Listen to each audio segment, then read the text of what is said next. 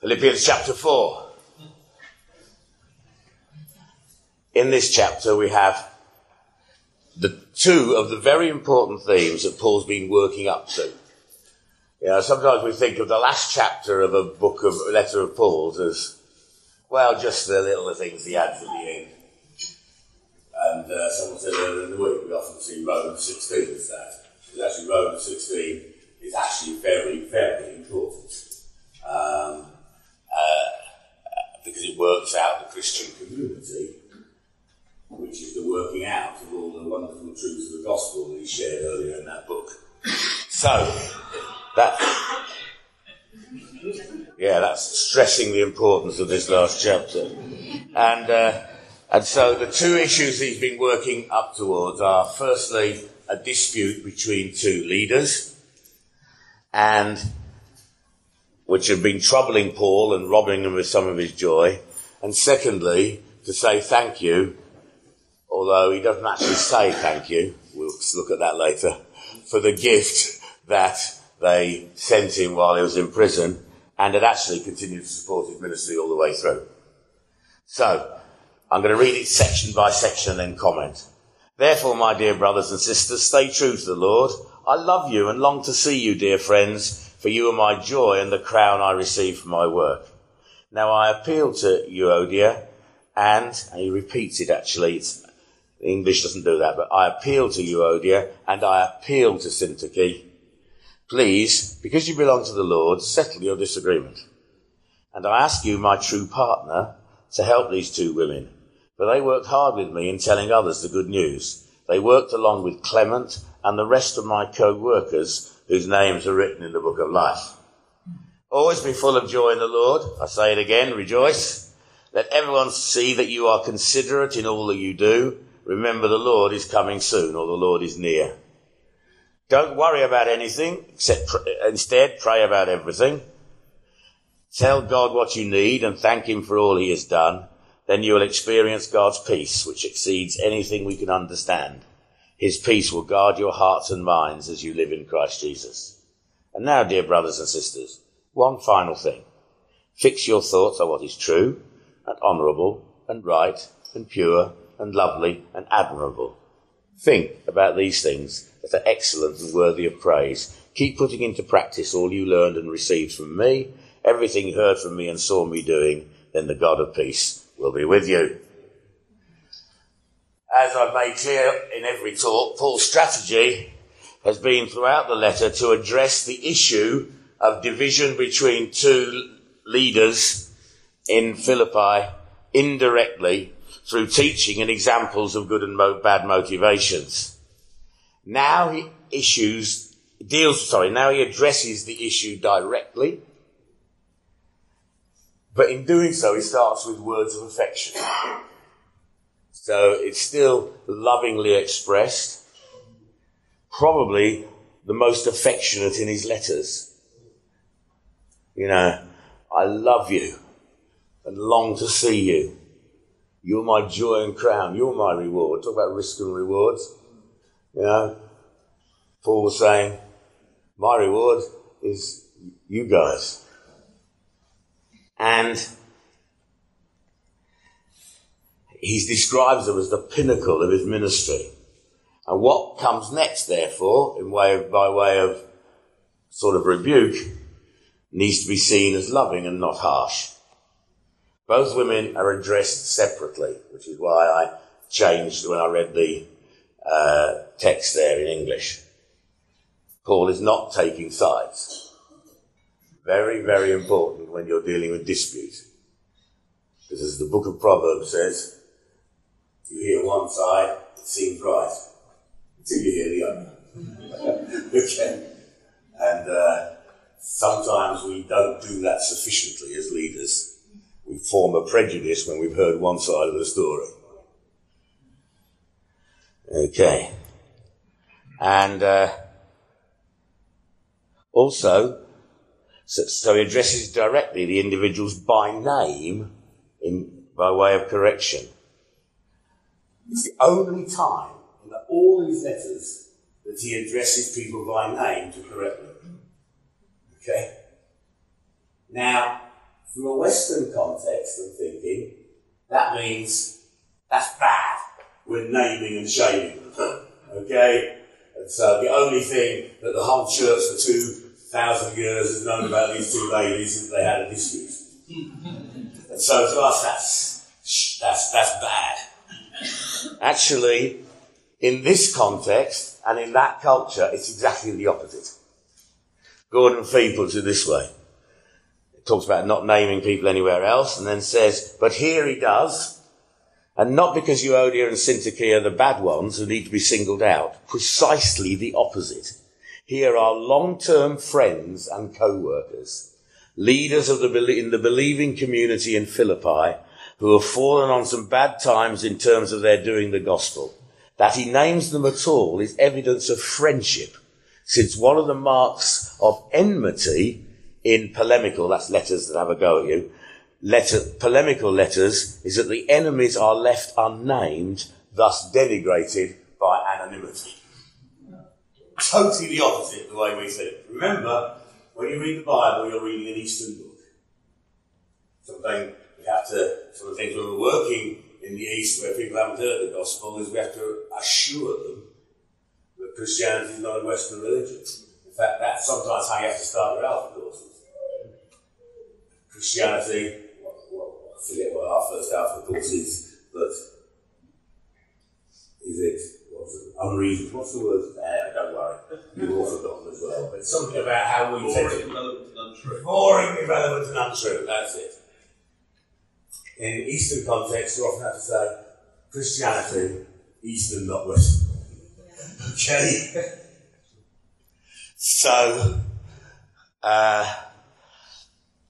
So when you read the Bible, that's how you've got to look at it. And so this naming of them was affection, not the opposite. And everyone in the church would have known what the problem was anyway. And it was in danger of affecting their unity and witness. Paul sandwiches his appeal with commendation. So affection, then these people worked very hard with me. They were my co-workers in the gospel. And it's clear from this letter and from Romans 16 that Paul had many women co-workers. They were particularly prominent in Philippi and elsewhere in Macedonia. The gospel began among them by the river. Lydia's house was open for the church to meet in. From their names, these women were obviously Greek converts who were co-workers. They were almost certainly deacons of the church. So in leadership in the church, because this dispute was obviously threatening the unity of the whole church because of their leadership role. Okay? But it's true of all the churches in Macedonia. So, first, when Paul and Silas left, this is Philippi, when Paul and Silas left the prison, they returned to the home of Lydia. There they met with the believers and encouraged them. Thessalonica, some of the Jews who listened were persuaded and joined Paul and Silas, along with many God-fearing Greek men and quite a few prominent women. In Berea, also in Macedonia. As a result, many Jews believed, as did many of the prominent Greek women and men. So that was the clear situation in the Macedonian church.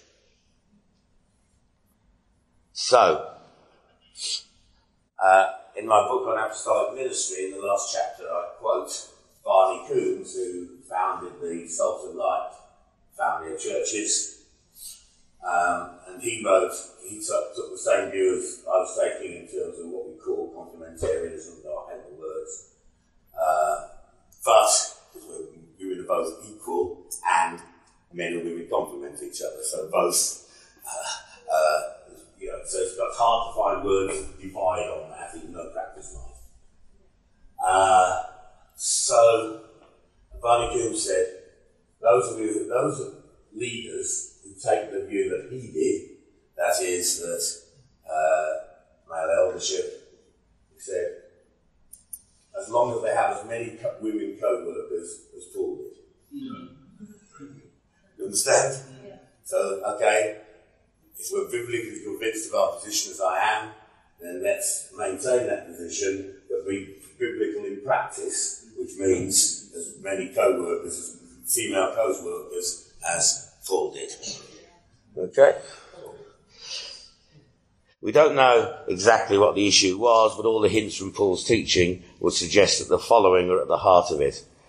Piecing together the flow of the letter, the problem would appear to include envy, rivalry, self-centeredness, selfish ambition and pride, along with the stubbornness about backing down. The conflict could also include quarrelling and grumbling. This has all the hallmarks of status and power issues, which is what actually leads to many, many problems between leadership, men and women. Okay, status and power issues, with one or other seeking their own way. They are, it seems, falling prey to the Roman, that's a posh word for tendency, for status. Okay, and not only a Roman tendency. It's a pretty universal tendency, in my view, in my experience rather. One person is given particular responsibility to sort this out. He's not named, but the Philippians must have known exactly who it was. Was it someone from Paul's apostolic team already in Philippi, or a local leader who's well trusted? It's called my true yoke fellow. That is, true there means of good character. And it means someone who worked very closely with Paul. It's actually a masculine term, so this must have been a man who was going to help these two ladies sort out their differences particularly. But these people, including a man called Clement, all worked together. They were not passive spectators. They were actively involved participants who struggled and suffered along with Paul to advance the gospel in the face of harsh opposition. Paul emphatically states that these two women were all members of his mission team, along with Clement and the rest of my co-workers. Okay. You're right with that? Good. And we've got to, if we're all right with it in principle, we've got to find ways of putting it into practice. Now, how these women would have functioned in terms of gospel participation was an important question then and an important question today. Because remember, certainly in Philippi by this time, Paul did go around preaching at first, and the slave girl followed him and got delivered and so on. But actually, probably in that culture, women wouldn't have done that.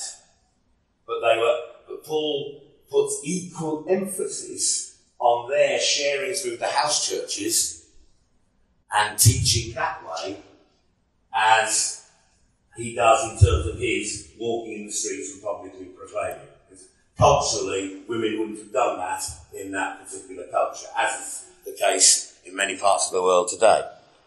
And so, also, however, when we're planting churches in Europe, so obviously this applies to witnessing in the Muslim world and so on, but actually, increasingly in Europe, straight street preaching or large evangelistic gatherings may no longer be the best way forward. Okay? As they weren't in Roman and Greek society. These women would not have been proclaiming on street corners, but were still engaged in gospel sharing. Unbelievers came into the house churches and into their meetings. Remember, again, when we say house church, analysis of the houses in Corinth shows they would contain around 70 people. Okay? Simon Holly asked someone who'd been studying disciple-making movements in North India, and he asked the guy who was leading it, so what's the average size of your house churches? Oh, he said, around 130. Okay, so please, these house churches in the Bible and in many parts of the world were not limited to a Western man with big chairs. They get 12 people in if you're lucky. And even then, Westerners don't like sitting close to each other. It's funny. You know, I remember on my first visit to Izmir with these guys, they were having to possibly move out of the place where they were meeting, and the expatriate community was saying, yes, because we're too close together. The Turkish community said, we don't want to move because we love being close together. Okay. And so, please, when you're thinking house church, do not, because a lot of the teaching in the West about it assumes about 10 to 12 people. Whereas actually, that is too small to build a real community of families. Sorry. Okay, that's actually nothing. Okay. So,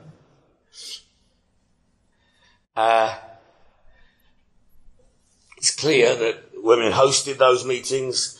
Lydia and the church in her house, Nympha in Colossae and the church in her house. Again, these are some of the scriptures that we don't often use when teaching on men and women's ministry. We use some of the scriptures like 1 Timothy 2. We don't use the scriptures that describe the practice of the early church. Okay. Clement was a Roman name, so he was likely to be a person of status in the town. Paul had a wide range of co-workers, and he refers to their eternal reward in their commendation. Then he goes on, the next section, having dealt with that, what he was working up towards, he then goes back to another of his main themes. What are the characteristics of the citizens of heaven, the new creation community that he's been talking about? Firstly, rejoicing, as it keeps coming up in this letter. And I've often noticed the amazing rejoicing of people under pressure, whether it's persecution or other things. I remember Andre saying to me once, after they fled to the west of Ukraine, and their whole team was there, he said, it's strange, our whole team is full of jokes and laughter. Okay. And I've seen that in other parts of the world. So that's the first thing. Secondly, gentleness or courtesy. Could I just say, gentleness with one another is a very important characteristic of this new creation community. And it is actually also, the word that's used here for gentleness is used elsewhere in the Bible. Firstly, in the context of pulling down strongholds. It's not shouting a lot, it's by the meekness and gentleness of Christ we demolish strongholds of people's thinking. Okay? Important, because what you're doing then is operating in an opposite spirit for the stronghold. Right. And so gentleness is also one of the qualifications for eldership. Some of the recent high-profile falls of people because of controlling leadership actually means they weren't qualified for eldership anyway. Because elders are gentle. There, 1 Timothy 3. And it's important to remember that. And it's probably one of the characteristics of a leader insufficiently stressed in Western leadership development teaching. And ethical witness is one of the critical elements of mission. The Lord is near, it says, possibly referring to his coming soon, but probably also referring to his current closeness to us and enabling us to be the community of God's people. And then not worrying, but praying. For me, and it could be this true of some others, I sort of worry first, then pray. Okay? And you sort of get there in the end. Anyone else like that? Or, as our friend Paul Reed would say, prayer sometimes is worrying out loud.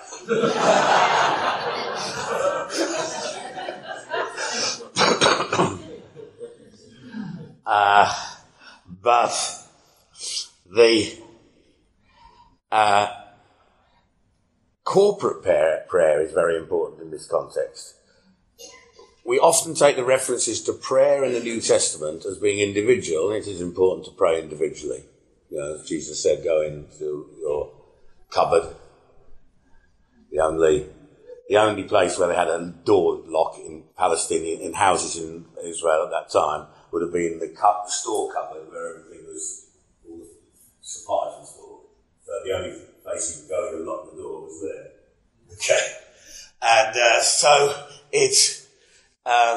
so that is important, but actually corporate prayer is very important.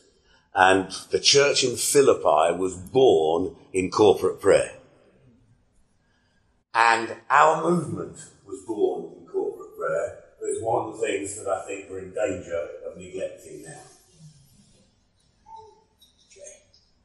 And also the importance of, yes, praying in tongues and so on, but it's also very important that we have corporate prayer where we can say amen to each other's prayers and really get behind things. Sometimes we're losing that a bit, I think. Okay. So, then think differently, Paul says. The Christian community thinks differently. How we feed our minds is particularly important in this media-saturated age, but it was obviously very important in Paul's time as well. And Paul addressed the need to feed our minds on what is positive by setting out these positive characteristics, whatever is lovely, whatever is honourable, and so on. Firstly, these are all characteristics of the redeemed life in Christ. Truth, gospel truth and theological truth, meditating upon it, but also in our day, not spreading falsities, fake news, etc. I've so often heard Christians repeat something they've read about something which turns out to be untrue. If you don't know whether it's true or not, just because you've read it on some Twitter feed or something, don't quote it unless you know it's true. And if it's arguing with other people, it's best not to quote it at all. Because we're not meant to be like that. And so, true and honourable. Remember, this is the shame on a culture. And I do believe that we need a restoration of what is honourable rather than cynically pulling each other down. Be careful even with English humour when you're operating in a cross-cultural context. You know, English humour, one of the characteristics is if you really like someone, you mock them publicly. And if you're with a group of English people, they understand.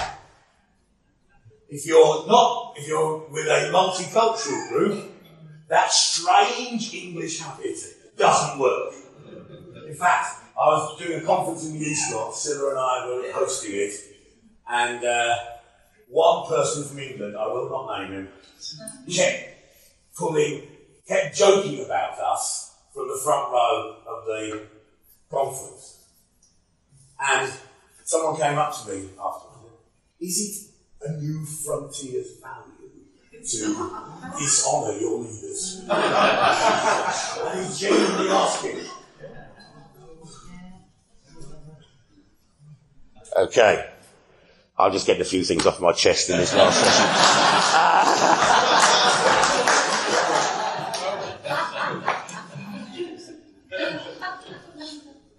So, just, including concern for justice issues, pure, very important in the sexual context, but also pure and free from socially destructive thinking. It's not just sexual, so on. Meanwhile, however, it also means appreciating what is good in our various cultures as well as being free from what's not good. I'm just going to give you some quotes, a lot of them this time. I tried not to do too many, but this is so important, this point, in how we look at culture. Tom Wright put it this way. There are many, in commenting on this scripture, there There are many things out there in the wider world which, because of God's goodness in creation, really are true, holy, upright, pure, attractive, well-reputed, virtuous and praiseworthy. Christians should not be, and then he uses a very English term, which I haven't a clue how to translate, should not be mealy-mouthed about this. Anyone, have you put that in proper English? Well, it means we shouldn't be shy about saying that, okay? Tom's great, but, sometimes he uses words like that. And this is writing as Tom Wright, not as NT Wright as well. Okay, so we should be the first to give praise where praise is due, and equally to think through these things, to ponder them, to inquire how they work and the effect they have. Okay. Gordon Fee, commenting on the expression whatever is lovely, says this: here is the word that throws the net broadly, so as to include conduct that has little to do with morality in itself, but is recognised as admirable via the world at large.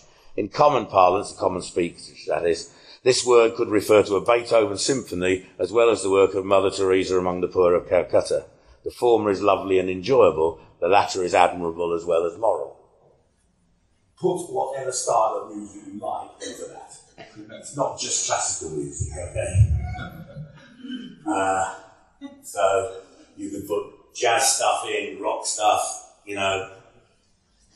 reggae, ska, whatever you like.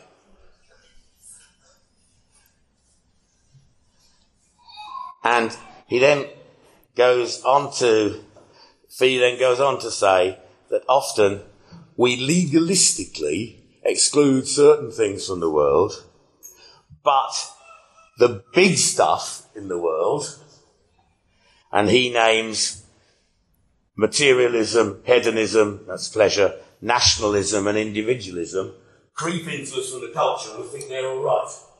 So we don't listen to, in some churches don't listen to certain rock music, but are nationalistic. You've let the world in, and you're having the characteristics of the world. And by not appreciating what's good in the world in culture, we still can absorb what's bad in the world without even thinking about it. Individualism as well. I remember once I was in the States and they'd asked me to do a Demolishing Strongholds conference, and I went through all the strongholds I teach on, and then I came to individualism. And one person said to me afterwards, I thought that was a virtue. Okay? Forgive me, Americans, I'm sure you don't think that.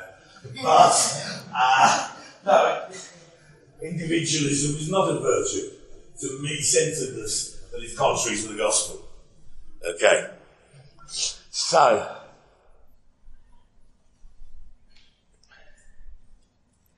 and Tim Keller, and this is one of my favourite quotes, I use it whenever I'm teaching on culture, so I'll throw it in here. Every human culture is an extremely complex mixture of brilliant truth, marred half-truths, and over-resistance to the truth.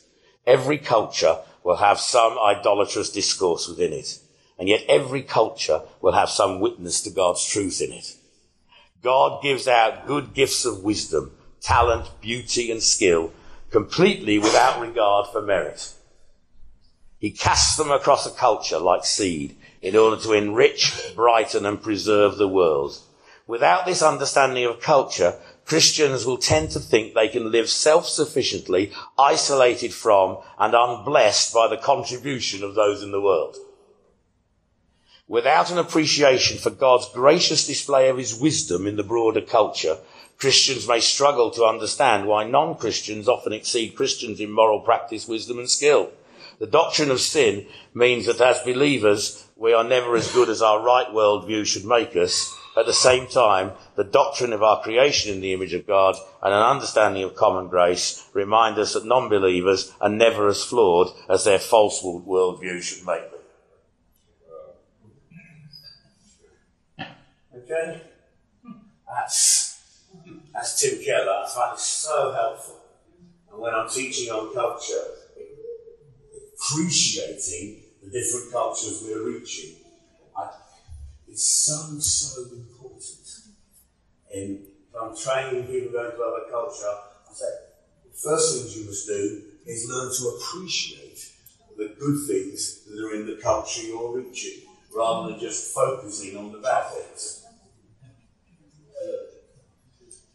Okay? So, maybe I've dwelt on this subject too much, but it's important as we seek to appreciate the various European cultures as well as the cultures of new immigrants to Europe. And the good needs to be appreciated and enjoyed and incorporated into our church life in those cultures. Okay. So, then there was response to the Philippians' generous gift. Now, I praise the Lord that you're concerned about me again. I know you've always been concerned for me. I'm reading the scripture now. But you didn't have the chance to help me. Not that I was ever in need, for I've learned to be content with whatever I have. I know how to live on almost nothing or with everything. I've learned the secret of living in every situation, whether it's with a full stomach or empty, with plenty or little. For I can do everything through Christ who gives me strength. Even so, you've done well to share with me in my present difficulty. Sending money so you got food in prison. As you know, you Philippians were the only ones who gave me financial help when I first brought you the good news and then travelled on from Macedonia. No other church did this. Even when I was in Thessalonica, you sent help more than once. That was when he went to the next town, and they're only new Christians. I don't say this because I want a gift from you. Rather, I want you to receive a reward for your kindness. At the moment, I have all I need and more. I'm generously supplied with the gifts you sent me with Epaphroditus. In other words, I'm not asking for more money. They are a sweet-smelling sacrifice, acceptable and pleasing to God, and this same God who takes care of me will supply all your needs from his glorious riches, which have been given to us in Christ Jesus. Now all glory to God our Father, forever and ever. Amen. Give my greetings to each of God's holy people, all who belong to Christ Jesus. The brothers who are with me send their greetings, and all the rest of God's people send you greetings too, especially those in Caesar's household. May the grace of the Lord Jesus Christ be with your spirit. I've got to say, Paul has been criticised by a lot of people that study the Bible, because this section is very strange to Western eyes. Firstly, they've sent him a gift. Why wait till the end of the letter to even refer to it? Our way, if someone sends you a gracious gift, you would say, first, thank you so much for this gracious gift. It was so blessed that it came just at the right time. Blah, blah, blah, blah. And then we go on to perhaps give some other news. Whereas Paul writes right to the end of the letter, and does everything else, and just said, oh, by the way, this gift you sent me. Why? Epaphroditus had almost died bringing the gift. It had been costly all round. And then, why start with, at last, you finally got round to send me a gift after a long period without doing so? Which is what he says. Though he does modify that by acknowledging they've not been able to do so. Then, I didn't really need the gift because I'm okay with whatever circumstances I'm in. But it was good for you to make a sacrifice. And he never says thank you.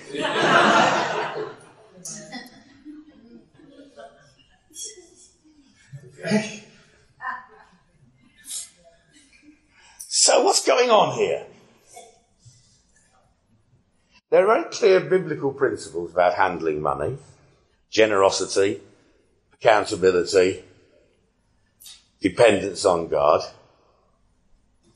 But there are also huge cultural implications which vary from culture to culture in which the way money is handled. Okay? And sometimes we try and apply not just the biblical principles, accountability, generosity and dependence on God, which was so wonderfully explained to us yesterday morning, but we add our cultural thinking about money. So, because there are huge implications regarding how money is handled. In whatever culture we're operating, we need to understand some of the implications of giving and supporting, particularly if we're operating cross-culturally. And many of us have seen difficulties in handling this. Okay. So, what was the culture here? Now,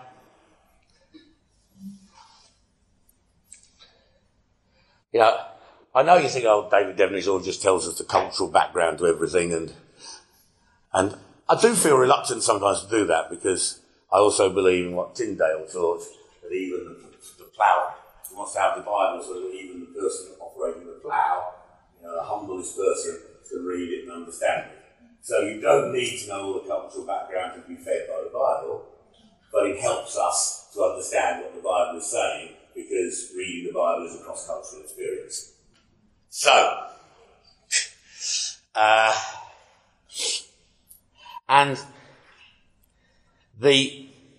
he is dealing with a very, very important cultural issue of that time and in many countries today. The cultural issue in New Testament times was patronage and how relationships were conducted in the Mediterranean world of that time. All of this is important for us to understanding of Scriptures. There were two particular relationships for gift giving. The first was the relationship of friendship. And friends just gave gifts to each other, and you didn't say thank you for the gift, because that would have implied the other way of gift giving, which was patronage, which I'll come on to explain. So friends just did it. You reciprocated, but you didn't say a big thank you, because that's how friends operate. So I'm not saying don't say thank you, I'm saying that was the culture of the time. Patronage, where a person looked to their wealthy benefactor for support or for access to important people. Okay? Access to important people is that totally misunderstood scripture in the book of Proverbs. A man's gift makes way for him and ushers him into the presence of the great. It's got absolutely nothing to do with spiritual gifts. It's if you pay some money, you get into a good place. Okay? So, but I won't go into that.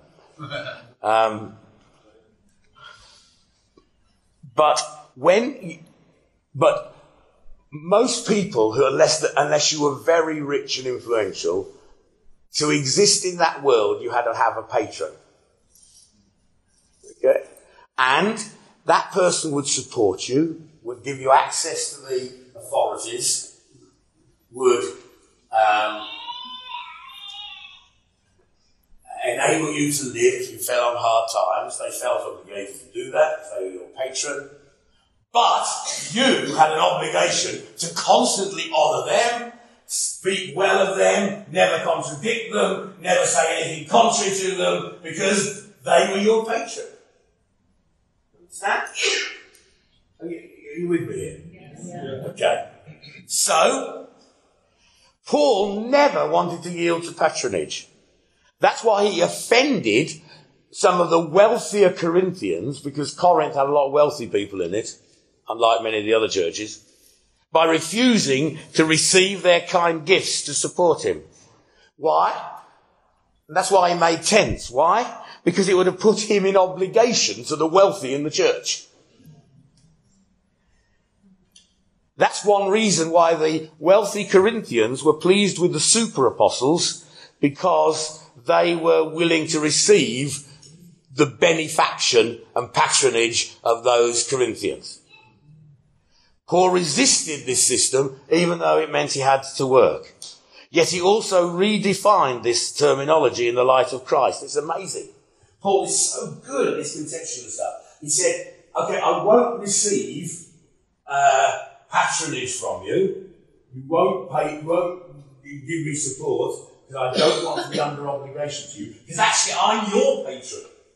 I'm bringing the gospel to you. But the words of the patronage system, he used to describe the gospel. So one of the main words in the patronage system was charis, which he has taken out of that context and meant to mean grace. Okay? Charis.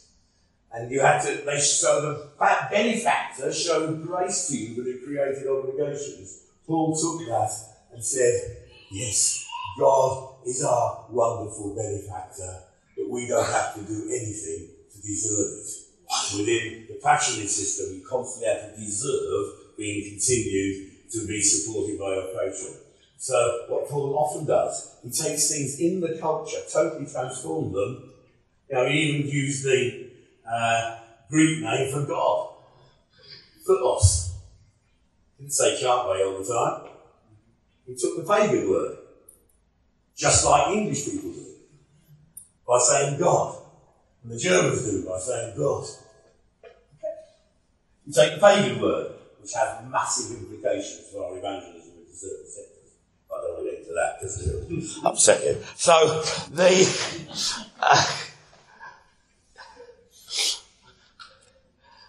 So God is our patron. He's shown favour to us. We have access to favour, Romans 5. We have access into, that's where the word grace is particularly used in a patronage way. We have access into the favour in which we stand. So, Paul does that. I taught this once at a particular conference in the East, and Evan Rogers, who was living in Dubai at that time, said, oh, he's talking about wasta, which is the Arabic word for favour. That's right, isn't it? Yeah. So he went up to his room and wrote, because a lot of Arabic speakers in the conference, and wrote a song called Wasta, okay, which he then came down a few hours later and we sang, and it's been sung in Arabic context since that time. Okay? Because that's what Paul did with the word charis. Okay. So, now in this respect, Paul's relationship with the Philippians was unique and unusual. He seemed to accept their favour even by staying in Lydia's house. It seemed to be the only church where Paul did not work for his living. As this account makes clear, the Philippian church even supported him when he moved to other parts of Macedonia, as well as later in Corinth. They sent money so that he could stop tent making. They also were the example of supporting the poor in Jerusalem. And what Paul managed to do, therefore, was to keep the relationship with the Philippian church on the basis of friendship, not patronage. We can see this in the tone in which he wrote this letter, and what he was waiting for from the Philippians was not their money. So why he says, it's been a long time since you gave me any money, which is what he writes. But what he's talking about, it's a long time since we've had this friendship, reciprocal friendship relationship. He was looking for their friendship rather than their money. Okay, and their partnership in the gospel. So if in this section he's appreciating and praising the friendship he had with this unique church. Paul's history of the Philippian support for him over the years is a celebration of their friendship together. So, and as part of their friendship, they had met his needs whilst in prison. And Paul said, how can I reciprocate if friends give gifts to each other? Now, when he's preaching there, that's fine. Well, how does he do it when he's in prison? Oh, he said, my patron will do it for you. My God will supply all your needs according to his riches in Christ Jesus. So I can't give you anything, but my God, my patron, will make sure that all my obligations and friendship are fulfilled. That's the context of that scripture. A wonderful truth. God can make up, because he is our patron. Okay, time's gone. A few concluding remarks. Just to say also that I can do all things through Christ who strengthens me is actually in that context. I know we use it in lots of other contexts, and that's often legitimate. but it's actually in the context of God's financial provision for us. That's the context of that scripture. People use it. I know there's a wonderful Christian athlete, a British athlete, who's won lots of gymnastics competitions and various games. Asked why, she really gives glory to God. Oh, because he says, I can do all things through Christ who strengthens me. She said that in the interview. She's wonderful. The only problem is if she lost, the same would have been true. Because that's the context here. Paul's out of money, but he can do all things through God who strengthens him. Okay, so just be careful how you use that. It's not just for victories, it's also for when you're not victorious. Although we're living in very different cultural circumstances, this section has a lot to teach us. We need to learn how to handle finances cross-culturally. We need, as Westerners, not to give the impression of patronage and the creation of obligations while serving poorer situations. We need to take into account the various cultural practices and also the laws of different nations in how we've handled funds. We need to be clear on accountability, the avoidance of creating dependency, but also how genuine friendship and partnership in the gospel can be demonstrated today. Okay, and I've found that. I've sometimes got some very poor steers and they offer to pay my airfare and give me a gift. I think, well, and they're sometimes being criticised by others in that sphere for it. Because why are you giving something to this Westerner with more money? Because of this. But then you also can be misused. One particular country I was working in, they started looking for me as patron. Very, very difficult. So I made sure I never went to any of the meetings about money. I just sat somewhere else, I went somewhere else. And only other people did. But then sometimes the leader would come up to me and say, David, they haven't been able to supply our needs, but you're our father. In other words, I have the obligation as the father to provide for them. And I have to walk free of that. It was very difficult. We need to work out how to apply these particular things. If I was their spiritual father, it was because I took the gospel to them, not because I'm responsible there for all their financial pressures. And that's hard. How do we deal with it? Well, I thought I'd leave you with something tough. Okay, he then goes on with his doxology and sends greetings to everyone, and sends greetings from Caesar's household. Touch the Philippians, and may the grace of God be with your spirit. Hallelujah. Bless you. I hope that's been helpful in studying this book together.